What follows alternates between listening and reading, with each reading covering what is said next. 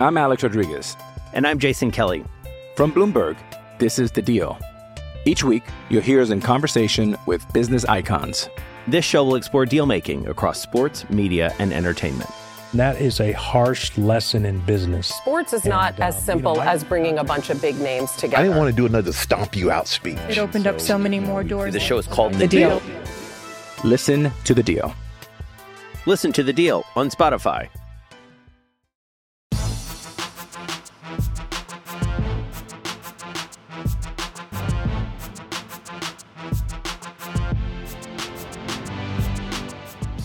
Welcome to the Mini Break, your daily podcast for the biggest storylines, results, and controversies from the tennis world. Today is Wednesday, March 31st. Upsets galore at the Miami Open as Maria Sakkari and Roberto Bautista Agut proved to simply be too fit and knock off top contenders Naomi Osaka and Daniil Medvedev. Of course, Jannik Sinner becomes one of the youngest players in Miami Open history to reach the men's singles semifinal round. Bianca Andreescu continues to prove that when healthy, she is unequivocally one of the top 5 women's players in the game in a hard court event. She advances to the semifinal round. I want to break down all of Wednesday's matches, preview what we have ahead of us on Thursday in Miami. Of course, as always, we here at Cracked Racquets are well aware there's a lot of other action going on elsewhere at various levels across the tennis world. If you want to hear more about challenger tennis, college tennis, go check out our Great Shot podcast feed. Chris Halliors and Matt Stakowiak joined me on Tuesday for our weekly college tennis roundup. David Gertler joined me on Thursday to talk about all of the challenger action, to talk about the rise of Dominic Stricker, to talk about the continued success of Zizou Bergs. We also talked a little bit of Miami, so in case you're sick of hearing my voice, my opinion, you want to hear someone else's, tune on over to our Great Shot podcast feed, which you can find on Apple, Spotify, on our website, crackrackets.com, wherever you listen to your podcast. Of course, the reason I'm able to do this day in, day out, cover each day's results in Miami on the Mini Break podcast is because of the support we get from you listeners, from our Patreon family. And I don't just say that to say that every podcast. To be clear, sincerely, we wouldn't do it if you listeners didn't keep on listening, support our efforts here at Cracked Racquets. It's what makes the wheels go round. So on behalf of all of us on our CR team, sincerely, again, thank you for your support. Of course, we are also eternally grateful for the support we get from our friends at Midwest Sports. Be on the lookout for a podcast to drop over the next few days. Dave Limke, our friend at Midwest Sports, is going to join us to talk about all of the fun things happening over there. Of course, we also want to let you know that if you are getting ready to make the shift to outdoor tennis, or perhaps just starting to have more free time available, starting to pick up how much you are playing in your spare time, be sure to turn to our friends at Midwest Sports to update your equipment, to get all of the best deals, all of the best gear at all of the best prices. Go to MidwestSports.com, use our promo code CR15 to get 15% off your order, free 2-day shipping on all orders exceeding $75. Best of all, a free can of Wilson Extra Duty tennis balls. MidwestSports.com. That promo code is CR15. With that in mind, let's talk about the action in Miami, and let's start with the women's semifinals. We had one 3-set match on the day. It belonged to Bianca Andreescu, who just likes to seem to play these 3-set matches filled with high levels of drama, but more importantly, sincerely, again, that's the word of the day here, sincerely, I suppose, but just an incredibly high level of tennis from Andreescu throughout the course of this event in Miami, and it's been 3 vastly different matches. You start, well, first of all, I suppose I'm not starting with the Martin Sova match, her first round win. She beats Martin Sova 6-2. The qualifier has the pesky forehand. Pretty good mover around the court, but didn't really have a weapon to hurt Andreescu with. That's her only straight set victory, though, because, of course, she then played a thrilling 3-setter with big-hitting young rising American Amanda Anisimova. She wins that match 7-6, 6-7, 6-4 in the third. She knocks off Garbine Muguruza in an incredibly physical and an incredibly first-shot-centric 3-6, 6-3, 6-2 affair. And then tonight, it was a grind fest. And pretty clearly from the get-go, obviously if you follow the tour day in, day out, week in, week out, you're going to be well aware of the fact that Bianca Andreescu had a significant firepower advantage heading into her semifinal matchup against Sara Sorribes-Tormo. But coming into the match, Sorribes-Tormo, 28-10 in her last 52 weeks of competition, aka since the tour restarted in August. Even more recently, she wins the title in Guadalajara. She knocks off Buzkova, plays a bunch of good matches over the course of the week, beating not just Buzkova, Astra Sharma, Leonie Kung, all of the people she should beat, but she beats them all in a fun final. She beats Jeannie Bouchard in straight sets. She follows that off. 3-set win over Serenko. Straight set win over Schmidlova. Then loses 5-5 to Leylah Fernandez in the Monterrey semifinals. To follow those 2 weeks with a third consecutive week of play and to beat Bernarda Pera in 3 sets, Jennifer Brady in 3 sets, Elena Rybakina in 3 sets, and then Ons Jabeur in 3 sets. That is a testament to the level of Sara Sorribes-Tormo right now. And I do want to plug that Great Shot podcast I did with David again, because I have talked about her, but maybe you won't believe me. Maybe you all hear my voice every day and you're like, yeah, you sing everyone's praises. You get excited about a lot of people. Well, you should all go hear that podcast to hear David Gertler, who is her biggest fan, go sing the 24-year-old Spaniard's praises. Of course, again, I mentioned that 28-10 mark. She's up to a new career high in the live rankings, inside the top 50, up to number 48 with her results this week. And simply put, she just, again, I use that word grind. There was, I suppose it was all one long run-on sentence, but it was at the beginning of that mini rant. That's the sort of style of play. She imposes her will. She makes matches physical. She's going to make 13 extra balls, not just 1, 2 extra shots, but 13 extra shots in each and every rally. And, she makes 72% of her first serves, but wins about 50% of her first and second serve points. That's because she doesn't have a lot of pace on her first serve. She places it well, and it's, again, more of a setting up of the point than anything else. But that's not going to fly against Bianca Andreescu, who in this match goes down an early break of serve in the first set, but goes on to take a 6-4 first set, drops the second 6-3, goes down an early break, or at least a testy start to that third set, and then she takes it again 6-4, 3-6, 6-3 to advance to the semifinals. You look at the stats in this match. I mean, this was a break fest. There was 8 breaks of serve for Sorribes-Tormo, 9 breaks of serve for Andreescu. Andreescu, 18 break points, 9 of 18 on those chances. Sorribes-Tormo, 8 of 17 on her breakpoint chances. The only number for either of these players over 50%. Andreescu wins 53.8% of her first serve points, but both her and Sorribes-Tormo between 40 and 50% on, for Sorribes-Tormo it was both first and second serve points. For Andreescu, just second serve points, even though Andreescu made 65% of her first serves in this match. Sorribes-Tormo made 77% of her first serves in this match. This didn't matter. It was long, physical points, and Andreescu did such a good job. She realized halfway through the set, you know what? I need to be halfway through the first set, I need to be aggressive with my return of serve. That is the shot that sets up the rest of the point, and she did such a good job on the deuce side, taking that, finding forehand A with her return, and B, taking that forehand down the line to just draw a first backhand from Sorribes-Tormo, and, a lot of the times that backhand is going to be a slice, and then from there, Andreescu goes forehand cross, inside out forehand, drop shot, slice forehand. You're playing her games now. You're at her command. And what Sorribes-Tormo does so well, she says, all right, that's fine. I bet I'm faster than you. I bet I'm going to track down these balls and put enough pressure on you that you're going to feel too tentative to hit an approach shot. And on those moments you do hit an approach shot, you force it a little bit, and I'm going to use my speed to track that ball down and hit a passing shot by you. And that's exactly what she did at so many different points in this match. It was so fun because Sorribes-Tormo had an answer to every question Andreescu asked of her, but again, in the end, Andreescu just too much power on that forehand so often.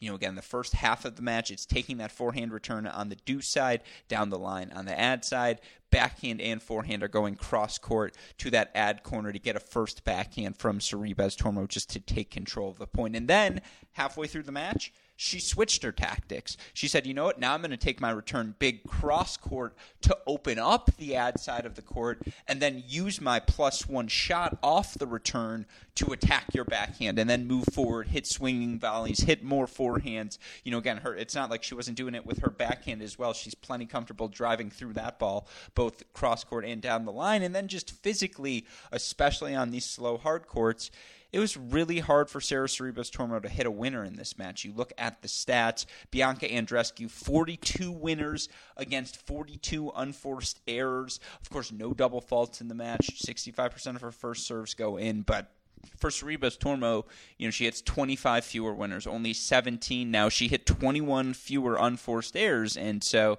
you know, that's always going to be her game. She hits half the unforced errors that Andreescu hits, and again, put so much pressure on Andreescu. I think it was 2-4, 30-40, third set, plays this long, you know, Andreescu hits a good return, but Sorribes Tormo goes down the, it was either inside in or down the line to the deuce side to attack the Andreescu forehand, then gets her stretched on the backhand wing. Andreescu hits a backhand slice. Sorribes Tormo is at the net, has a put away, No. It was the other way around. She gets her stretched on the backhand corner.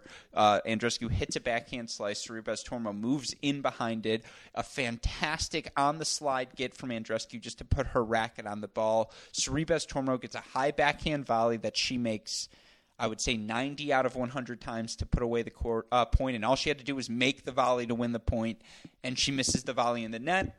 And it's 2-5 in the third set.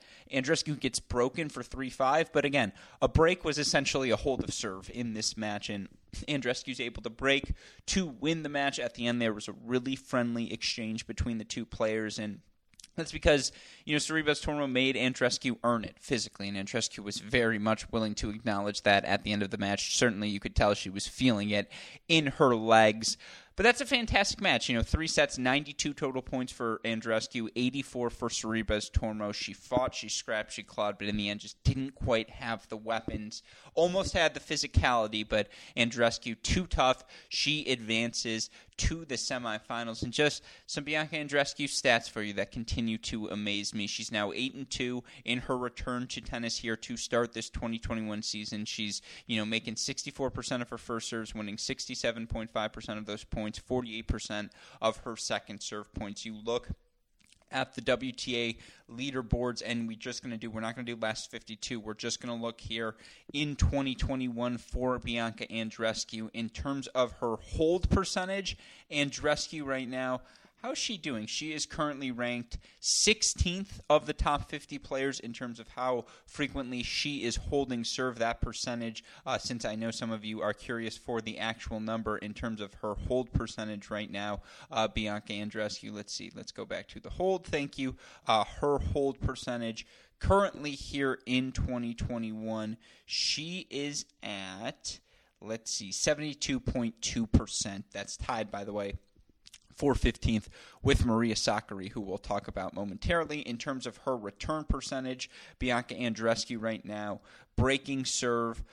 Not terrible, not great, though. She's breaking serve approximately, sorry, I just don't want to be wrong for all of you listeners. She is breaking serve she is doing pretty well. Her number, apologies, I'm obfuscating here, about 40% of the time. That's good for about 15th as well. And again, she's still working her way back. That was a long pause. I apologize. I got to be better with my stats. I'm not going to have that happen. Westoff, leave that all in, but that's the only meandering that's going to happen here tonight. My point being, Bianca Andreescu's returning to form.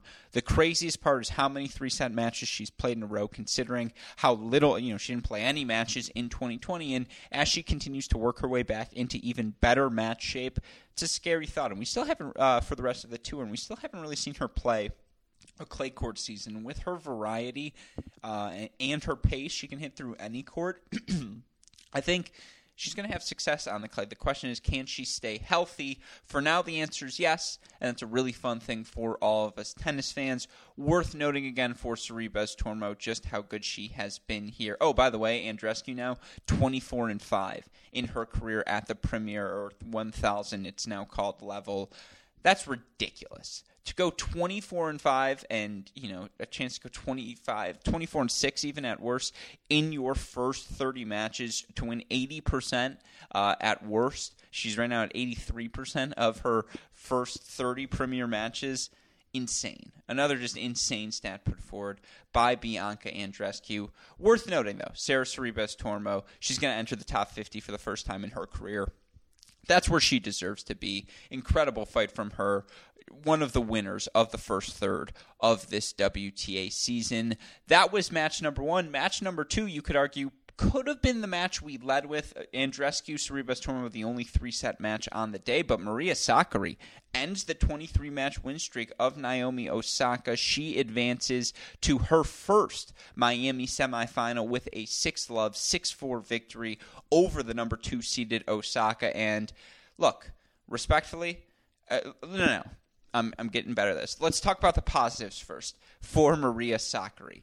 Physically, she's as fit as it gets in the women's game. She's a not just top 10, top 5 mover. Her athleticism allows her to get around the ball, take it early, hit the inside out or inside in forehand. And today, oh my God, was her forehand explosive. The Naomi Osaka second serve, that kick serve was just sitting up in the court. And in this match, Naomi Osaka only made 41% of her first serves, had 26 points on her first serve, 38 points on her second serve.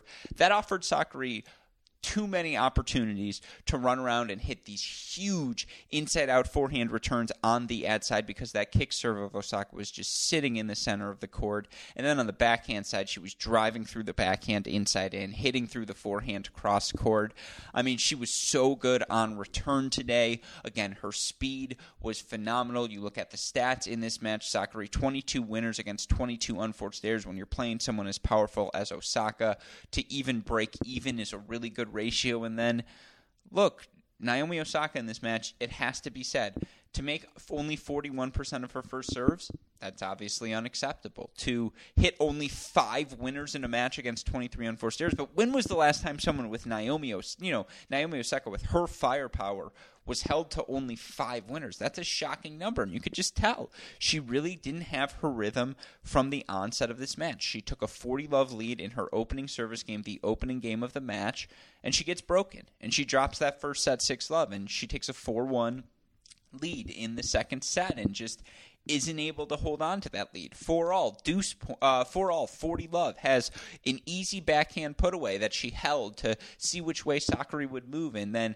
just kind of went down the line anyways, but that's the way Sakkari guessed, and she hit this really incredible, because of her outstanding athleticism, on the run forehand, low pass at the body of Osaka. Osaka made the volley, but couldn't do much with it, and Sakkari tracks down that volley, hits a second shot, passing shot, ends up breaking that game, and ends up serving out the match. And it's just, look, again, all of the credit in the world to Maria Sakkari, who now a sneaky 23-10 since the tour restarted in August. You look for her now, she's made quarterfinals at 1, 2, 3, 4, 5, 6 of the 10 events she's played. She's made semifinals at 1, 2, 3. Now 4 of the 10 events she's played. You look again via a Tennis Abstracts ELO rating. She is currently the number 17 player via their total ELO. She is currently just this season a little bit low, but she'll jump after this week. I think she'll jump certainly into a top 20 player. You look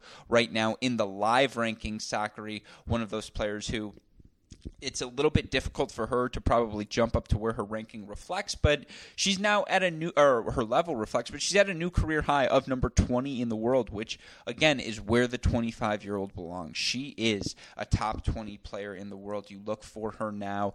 It's the 14th career, this was the 13th career quarterfinal for her at the 1,000 level. She now is into her 9th semifinal, and unfortunately for her, and this is why she's only top 20 and not higher than that, because when she comes up against the semifinal players of late, it was Sabalenka, Azarenka, Rybakina, Pliskova, those players with that transcendent power, that huge weapon. She doesn't quite have that, or at least because of her size. Physically, again, she can hang with anyone. She's going to track down a bunch of balls, but if you can hit that big serve, you can get it up over her head or up into her body. And so, she's 1-7 in her career in semifinals, but she's now going to play a worn-down Bianca Andreescu. And Maria Sakkari, the last thing you want to do when you're playing her is have dead legs, because she's going to make you work, and if you hang anything in the center of the court, she's firing it into the outer thirds. I've talked a lot about Sakkari. Hopefully all of you remember the podcast I did at the end of last season to start this season. You all got to listen to some of the from the pressers I did when I had the chance to talk to her in Ostrava, in Linz, and in Abu Dhabi to start this season. But I said it before, I'll say it again. She's making her breakthrough. Just physically, she can do a lot of different things. She's got sneaky power around the court. That forehand has turned into a weapon, and you look at the numbers. Her serving stats right now, her first serve percentage is a little bit lower than it normally is in her career, but at 56% compared to, normally she's 61.4 for her career, but she's also winning 70.5% of her first serve points compared to a career average of 63.7. So she's being more aggressive with her first serve, and it's at the expense of a few percentage points, but it's earning her more free points. It's creating more +1 opportunities. The numbers reflect what we're seeing on the court, and so are the levels, so are her results. So you look again for her now 23-10 since the tour restarted. She's now 2-3 against Osaka, but the 3 losses she took were both in all 3 of them in 3 sets. Her 2 victories, straight sets. So she just seems to really feed off of the power of Naomi Osaka, and because of her physicality, because she's able to track down that first ball, she did a really good job of changing direction and hitting behind Osaka. She just presents a lot of problems for Naomi Osaka, and again, I mentioned it, she's 9-4 now in these quarterfinals, but 1-7 in the semifinals. She has a very, very winnable match against Bianca Andreescu tomorrow. It's the sort of match she needs to win if she wants to continue to get not just into the top 20, but the top 10, and be considered in the conversation with the Andreescus and Osakas and Bardis and, even Kvitova's, even Svitolinas of the world. This is the sort of match, get to a final here. Get to this Miami final. And, again, I think the world of Maria Sakkari. I hope that's been reflected in the past few months of podcasts, but a final in Miami, I don't think anyone can deny that she deserves to be considered a serious threat in each and every event she faces. Those were your women's quarterfinal results. We had the first half of quarterfinals yesterday. A quick refresher: it was Barty, a 3-set victory over Sabalenka; Svitolina, a straight-set victory over Sevastova. If you want to hear more about those, of course, be sure to go check out yesterday's mini break podcast. But again, a fantastic performance from Maria Sakkari. She advances to the Miami semifinals. With that in mind, let's switch gears now and talk about the men's results. And let's start with the guy who, I will admit, when he was ripping through challengers at the end of 2019 and had some ATP success when he beat, Monfils, I think, and, ends up winning the next-gen finals, I was like, all right, I like this guy, Jannik Sinner. Certainly, you look at his forehand, you look at his backhand, he's in the Rublev FA category. It's a sonic boom when it comes off of his racket, but he's a little stiff in the hips. He's a little bit small. The serve is okay. It's not great. Am I really in love with this guy? Do I really consider him a top-tier future Grand Slam champion prospect? Again, this is end of 2019. That answer was no. I cannot emphasize enough how incorrect that was. A lot of times I'll tell you listeners when I was right. I was wrong then. I mean, he's still not my leader in the clubhouse, but he is in the top tier. He has surpassed Felix Auger-Aliassime. It is now, if you're asking what's the new big four, it's Zverev, Medvedev, Tsitsipas, and Sinner. Those are the guys who are going to be competing for Grand Slam championships. Dominic Thiem as well, obviously, but those are the guys of the 96s or later, the category of next-gen ATP players that are my leaders in the clubhouse, my Tier 1 guys. FAA is a Tier 1 guy still for me for reasons we're not going to get into. We've done it before. But, I mean, Jannik Sinner, the forehand gets, again, anytime he gets a clean look at a forehand, the point is over. His backhand gets better and better with every passing match. His ability to move that ball around. He hit this today. Bublik had quick hands and got a lob over his head, and Sinner hits this doing a 360 backhand cross-court passing shot. And at first I was like, is this backhand a little bit handsy? But no, his ability to guide the ball around the court, change directions with that backhand, create topspin on that backhand, but also drive on that backhand. It can hit through any court, even here in Miami. Obviously, again, the forehand is a plus weapon. He hit this kick serve out wide winner today that had my jaw on the floor. I was just like, I cannot believe that was a real serve from the 6'1", 6'2" Italian. He gets better and better as a mover each and every time I see him. It reminds me of Tsitsipas in that, it seemed a little stiff at first, but it was because he was 16, 17 years old and hadn't done a squat in his life, at least not with a serious grown developed body, and just he's a stud. He does everything well, and he went down an early break today against Sasha Bublik, and Sasha Bublik had the chance to serve for the first set in his match against Jannik Sinner, and Sinner broke him. And again, Bublik's the guy who has one of, if not, I think it's the 7th most effective first serve or 7th highest win percentage on his first serve of the top 50 men on tour. It didn't matter. In today's match, he only made 59% of his first serves, but his lowest performance of the tournament went 33 of 52 on first serve points, 17 of 36 on second serve points, and Bublik's a guy who is going to hit a first serve on the second serve. Doesn't mind if he runs up the double faults because that second serve is how he sets up his service games, that serve just in general. But look, Sinner created 9 breakpoint chances, converted 3 of them. He fought off 7 of the 9 breakpoint chances he faced. That one additional break of serve, the one tiebreaker he won in the first set, was good enough, and it's the second time he's beaten Bublik here to start the season. And I talked extensively about Bublik yesterday. I'm not going to do that again today, but look, I love Sasha Bublik. I just think, for a serve bot, for a guy with that sort of weapon of a first serve, he's more dynamic than a Lloyd Harris. He can do more from the ground. He's more comfortable at the net. He'll throw in drop shot. He hit that on-the-rise return. He hit some ridiculous inside-out, inside-in forehand return slap winners today. He can just do a little bit of everything, and he moves really well for a guy who's 6'6". Similarly, so does Lloyd Harris, but I like the Bublik backhand better. I like his hands at the net better. I think he puts a lot of returns on the court, and his bad returning stats are a product of him.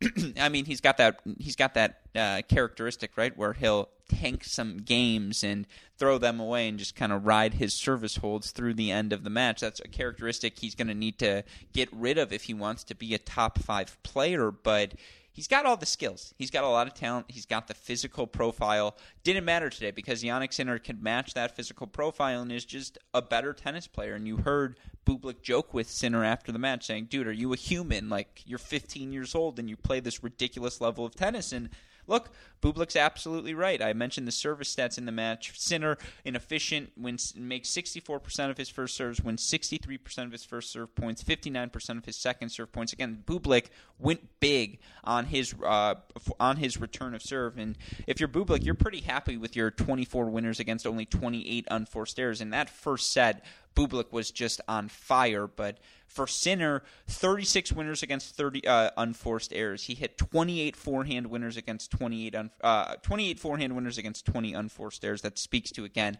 how big and how aggressive he can be with that forehand. 6 backhand winners against 7 unforced errors. He was an efficient 11 of 15 at the net, and most impressively, and look, Bublik will force his way to the net. He'll hit approach shots that aren't that good, but he puts a ton of pressure on you with his rush to the net mentality, and he was 11 of 31 on net points. Sinner did such a good job of getting that first passing shot low on Bublik at his feet, and then, playing 2-pass tennis. You dip the first and chase. My coach used to say, dip and chase, Frisky. Yes, the Frisky nickname. We can cover that a different time. But he used to say, dip and chase, and that's what you do. You dip at the feet, and he's going to pop that next one up short, and if you can track it down, you're going to get a clean look at a passing shot. That's what Daniil Medvedev's game is almost predicated on. Jannik Sinner's able to play the 28 winner on the forehand tennis and then also display his defensive skills as well. I'm Alex Rodriguez. And I'm Jason Kelly. From Bloomberg, this is The Deal. Each week, you'll hear us in conversation with business icons.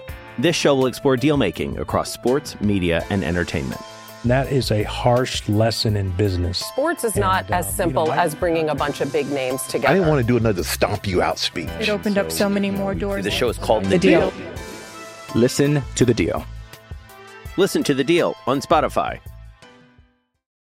This was a fantastic performance for Sinner, who I mentioned at the start of this podcast becomes one of the youngest players in history, the fourth youngest, in fact, to reach the semifinals of the Miami Open. FAA, who... that's why he's Tier 1, folks. Did it at the age of 18. Nadal did it at the age of 18. Leighton Hewitt did it at the age of 19. Jannik Sinner's done it at the age of 19.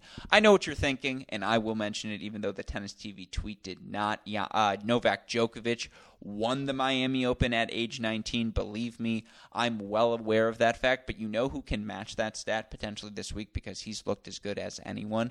Jannik Sinner. Was that impressed with the young Italian's performance today? He's, again, into the ATP top 30, but beyond that now at a new career high of number 24. I don't know if he's going to leave the top 25 in the next decade either. He has been that good. And, by ELO rating, again, Tennis Abstract's measurement, who you're playing, not when you're or where. He's the number 9 player over, the past. He is. He's the number 9 player over the past 5 years of ELO rating. He's the number 11 player based on 2021 ELO rating. I have to say, if you're asking me what's a more accurate ranking for Jannik Sinner, number 11 or number 24, and please tweet at me if you listen to this podcast. Let me know if you agree or agree. What's more accurate, the Tennis Abstract ELO rating of number 11 or the Tennis Abstract ELO rating, or the ATP ranking of number 24 for Sinner?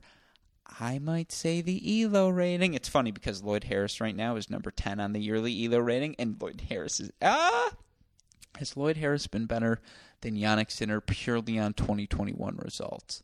I mean, the answer is no. And I would say, though, Jannik Sinner does probably belong in the top 15 of the ATP rankings. The 19-year-old has been that good. But that's semifinal number 1. And again, huge credit to Sasha Bublik. Fantastic week for him. First Masters quarterfinal. You look in the live rankings for Bublik. He is now at a new career high as well. The 23-year-old Kazakh now, is it Kazakh? I apologize if I butchered that. But the 23-year-old now up to number 42 in the live rankings. Again, that's a new career high for him. He's been fantastic to start the season. I covered him at length yesterday. But Jannik Sinner now, you look 29-11 since the tour restarted in August. He's got the title at the Great Ocean Road Open, the title in Sofia. So that was, a 10-match win streak to end last season, start this season. He has now won 5 matches in a row here, 7 out of his last 8, 9 out of his last 11, and with that 10-match win streak, 19 of his past 23. That's ridiculous. That's absolutely ridiculous. That's, folks, a top 20 player on the ATP Tour. Again, those are your Jannik Sinner-related storylines on Wednesday. The other semifinal, Roberto Bautista Agut, has been sensational to start this 2021 season. He made the final a few weeks ago in Montpellier before losing a close 3-set match to Goffin. He made the final in Doha before losing in straights to Basilashvili. He lost last week in Dubai, round of 16, to Jannik Sinner, 7-5 in the third set. So how exciting is it that we get that rematch once again? Bautista Agut going to take on Sinner after he knocked off Daniil Medvedev 6-4, 6-2. And look, Medvedev had a physical week of tennis. The Tiafoe match, he looked drained. The Popyrin match, he was cramping at the end. But that's not an excuse because, again, that's just to say he had shaky legs. And you know who you don't want to have shaky legs against? Roberto Bautista Agut, who just made this match a track meet, who just was the more disciplined, more patient of the two players. And Medvedev, normally you think, how could someone be more disciplined, more patient than Medvedev? Well, Medvedev, I have to say, he's now 0-3 in his career against RBA. it's a bad matchup for him because Medvedev wants you to supply the pace. Medvedev wants you to be the one taking chances, trying to move forward. He wants to bait you into hitting an approach shot you shouldn't hit because he's that good on the run. His defense is that good. He wants to muck things up, but if you try and play patient, steady against Roberto Bautista Agut, he's going to 1-2 you to sleep. He's going to go inside out, inside out, inside out, open up the inside in forehand, or go backhand cross, backhand cross, backhand cross, until you get impatient and try going down the line, and then his on-the-run forehand, both cross-court and down the line, is the best shot in his arsenal. I mean, look, 4-all service game. Medvedev goes up 40-15. Medvedev hits a big first serve to the Bautista Agut forehand. Bautista Agut just hit a great forehand return. Nothing Medvedev can do about that. The 40-30 point, it's a long point. Medvedev had chances to move in behind a couple of backhands. He doesn't. He ultimately hits a forehand down the line wide. It's deuce. The next return, forehand cross-court, hits the net tape. Medvedev does a great job tracking that ball down because it barely trickled over, but it's a wide-open court. Bautista Agut just has to bunt the ball, and he does. He apologizes, but now he gets to break point. And then Medvedev made another unforced error and destroyed a racket after getting broken. But credit to Medvedev because that pissed him off. And he had a couple of breakpoint chances in that 5-4 service game of Bautista Agut. But again, today just didn't have it quite physically. And, on his breakpoint, gets his second serve, misses the return. Deuce point, it's a long physical point. He ended up making an error, losing it on a drop shot, unforced error. Next point, set point for Bautista Agut, set point, missed second serve return. Sometimes the margins are that thin, and after that physical of a set and after just the tennis Medvedev had played throughout the week, that first set really was the match, and he kind of, I don't want to say he goes away, but Bautista Agut gets the early break and then puts his foot on the metal, 6-4, 6-2 victory, and again, you look for Bautista Agut wins over Struff in 3 sets, a win over Isner 7-6 in the third, now a straight set win over Medvedev. He really has been 23-12 in his last 52 weeks, currently ranked number 12 in the world with this result here in the live rankings. He moves up to number 11. Feels about right. I mean, especially during the hardcore portion of the season, of course, he'll get even better come clay, or, he'll be as solid come clay time, but he's just such a tough out on a hard court. And you look today, only 15 unforced errors, which is really tough to do considering how physical Medvedev wants to make a match, but only 15 unforced errors, only hit 12 winners, but only need to hit 12 because Medvedev, 29 unforced errors against 22 winners. You look at the service numbers, Bautista Agut made 70% of his first serves, was 40 of 56 on the match on service points, a 71% win percentage. He was 14 of 21 on Medvedev's second serve, converted 3 of his 7 breakpoint chances and fought off all 3 breakpoints he faced.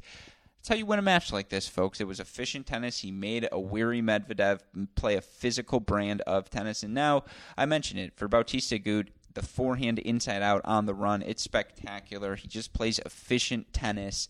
The slow courts in Miami are perfect for him because good luck getting a ball by him there. And that contrast between he and Sinner should make for a really, really fun semifinal round. And now you look for Roberto Bautista Agut. I mentioned the 23-12 since the tour restarted. He is now 4-4 in Masters quarterfinal events. He's won his last 2. He made the semifinals in at the Western and Southern in New York, and now he makes the semifinals here in Miami. Beat Medvedev both times, by the way, and I mentioned that 3-0 against Medvedev in his career. The only guys undefeated against Medvedev. This comes, I think, from Enrico Riva, Roberto Bautista Agut, Gilles Simon, and Roger Federer. So just again, for Medvedev into the 4th Masters semifinal of his career. He's 1-2 in his previous 3, but his losses are to Djokovic and Nadal. He also has a win over Djokovic. It's a pretty tough gauntlet in your 3 semifinals, so certainly the most winnable of his matches coming up against Sinner, and wouldn't he love to get to his 2nd career Masters final, first since 2016 in Shanghai. Fantastic result for Roberto Bautista Agut. And by the way, with the elimination of Daniil Medvedev, there will be a new ATP Masters 1000 champion crowned at the 2021 Miami Open. Sinner, Bautista Agut, Hurkacz, Tsitsipas, Korda, Rublev, all remaining. I know you hear the names Rublev and Tsitsipas, yeah, they've won a lot of things, but they have not yet won a Masters 1000 event. So, certainly some drama heading into the weekend. With that in mind, or I suppose the home stretch at Thursday, not quite the weekend, but maybe with the tennis in the semifinal round, you're starting to feel a little bit of a weekend vibe. Of course, we have our 2 women's semifinals and then our final 2 men's quarterfinals in singles slated to play on Thursday. Let's start with the women's semifinals. 2 really exciting matches as Ashley Barty, number 1 player in the world, guaranteed to hold on to that ranking after the Osaka loss, takes on Alina Svitolina. Barty won their last matchup in the Shenzhen finals, but prior to that, Alina Svitolina 5-1 in her career against Ashley Barty. Now, she's a few years older, and a lot of those matchups happened when Barty was 21, 22 years old before her big breakthrough in 2019. But that's an athletic match because Barty doesn't have that overwhelming weapon. She's going to move you around the court with her forehand, and she can hit the forehand big. And her serve, I guess she does have an overwhelming weapon, her serve and her forehand, but it's not Sabalenka, Serena-type power. It's not a full tier below. It's half a tier below. But Svitolina's got upper-tier athleticism, and that match is going to be a track meet. Svitolina's going to throw a ton of looks at Barty as well. That's just going to be a really, really fun physical match. Give me Barty to advance in 3, but I do think that match goes the distance. I think Maria Sakkari is going to beat Bianca Andreescu tomorrow. I mean, it's just a physical thing, right? Andreescu's gone 3 sets in her last 3 matches. I don't know why I didn't just say 3 sets in her last 3 matches and I had to say 3 sets 3 times, but look, again, I said it. Who do you not want to have dead legs against? Maria Sakkari, who is going to be able to play big off of the Andreescu second serve. And when your legs are dead, you'd make fewer first serves than you normally would. And I just think it's the right day for Sakkari. It's their first career head-to-head matchup. Again, if Andreescu makes magic happen, and if Sakkari floats a second serve, Andreescu's going to be playing big on her return tomorrow. And clearly, she's found a rhythm, and you know who you never doubt? A Grand Slam champion, a competitor who's 24-5 through her first 29 Premier-level matches or 1,000-level matches. But, again, Sakkari's fit right now. She's going to be able to handle and redirect the pace of Andreescu, although can Andreescu jam that backhand wing? That's the side that struggles more with pace. Sakkari's going to love pace to the forehand, but if Andreescu can just get that serve and then that first ball to the Sakkari backhand, Sakkari will leave a few balls short, and then it'll give Andreescu opportunities to attack. Now, again, Sakkari's so good on the run. That match, at a minimum, Sakkari will make it a track meet, but I'm leaning Sakkari tomorrow for all of you wondering at home. Of course, on the men's side, Tsitsipas taking on Hubie Hurkacz. The bet is for those to go 3 sets. Now, Tsitsipas 5-1 in his 6 career head-to-head matchups against Hurkacz, but 5 of the 6 have gone 3 sets, and I mentioned this now. Hubie Hurkacz, 10 of his 20 matches against top 20 opponents, and I think it's now, 8 of his last 10, so now 9 of his last 11 or 10 of his last 12 matches against top 20 opponents have gone 3 sets. And he just played Raonic and was able to put enough returns in play, create, create 7 breakpoint chances for himself. And you know, again, Tsitsipas hits the serve big and certainly has a more well-rounded skill set and is going to put more pressure on Hurkacz in Hurkacz's return games than Raonic. But Hurkacz is 6'6". He's going to be able to hit big kick serves and big heavy serves to the Tsitsipas backhand, and that's the Tsitsipas vulnerability. So I do think Hurkacz steals a set, but I think Tsitsipas advances. He's looked really good thus far this week. Again, that's going to be a really fun match. And then your final matchup, Rublev taking on Korda. How much does Korda have left in the tank? He's the player who has spent the most time on court through the quarterfinals of any of the men's singles quarterfinalists. He also made the quarterfinals in doubles, though he and Michael Moe got knocked out, I believe, earlier today. I know they got knocked out. I don't remember if that was today or yesterday, but you know who you can't have dead legs against? Andre Rublev. And to Korda's strength, he's got the sort of weapons to hit Rublev off of his spot and to expose still what is Rublev's biggest weakness, which is he's gotten to be a good mover. He's not average. He's not passable. He is a good mover now, but he's not elite.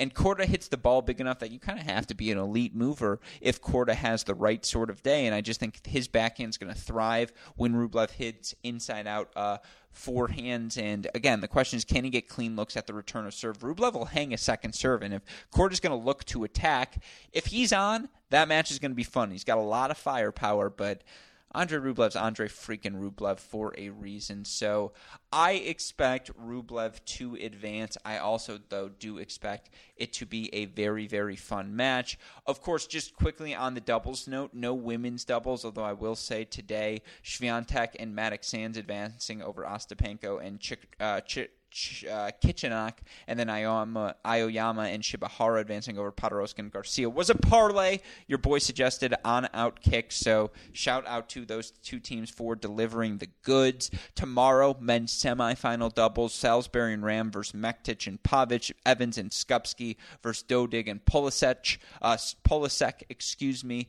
so that should be a very fun day of tennis from start to finish. Of course, as always, if you have missed any of the action, just look up in your podcast feed, or I suppose look down is how it worked on the Apple Podcasts, as you can find our recaps of each and every one of the days in Miami. Of course, if you want to hear about the Challenger Tour, the college tennis that's happened over the past week, go hop on over to our Great Shot podcast feed. And I do appreciate, I've noticed the number. Some of you have done this, but I wouldn't ask if it didn't help. Please like, rate, subscribe, review. Take the few minutes to do that. It really does help us with the metrics, with the sponsors, with all of the different things. It's like 30 seconds of clicking, and again, it means the world to us, and thank you to those of you who have done it. If you haven't, though, please like, rate, subscribe, review this show, the Great Shot Podcast, Cracked Interview Show, and all of the Cracked Rackets things we do wherever you listen to your podcast. Of course, if you need the more immediate updates, Twitter, Instagram, Facebook, YouTube, we are at Cracked Rackets. You want to message me directly, I am at Great Shot Pod. Shout out, as always, to our super producer, Max Fligner and Daniel Westoff, for the of an editing job they do day in, day out. I can't emphasize this enough. Westoff not only sees me every morning when I walk out of my room and he walks out of his room, not only has to edit my voice and look at my face all day long, even when I'm not physically in his presence, but then he's got these podcasts as well, and he still at least treats me far better than I deserve to be treated. So shout out to him as always. Fligner, I love you too, but Fligner knows that. Fligner's stuck with me for the rest of our lives. I think at this point Westoff might be too, but shout out to them as always. Shout out to our friends at MidwestSports.com as well. MidwestSports.com. The promo code is CR15.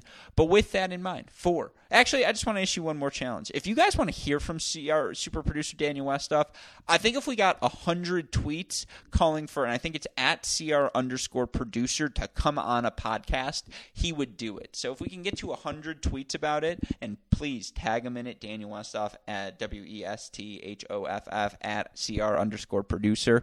But let's try and get him on a pod. I'll ask, and he'll never say yes to me. But if you guys ask, maybe he will say yes. But with that challenge issued, and with that in mind, for super producers Fligner and Westoff, our friends at Midwest Sports, and all of us here at both Cracked Rackets and the Tennis Channel Podcast Network, I'm your host, Alex Gruskin. You know what we say. That's the break. And we'll talk to you all tomorrow. Thanks, everyone.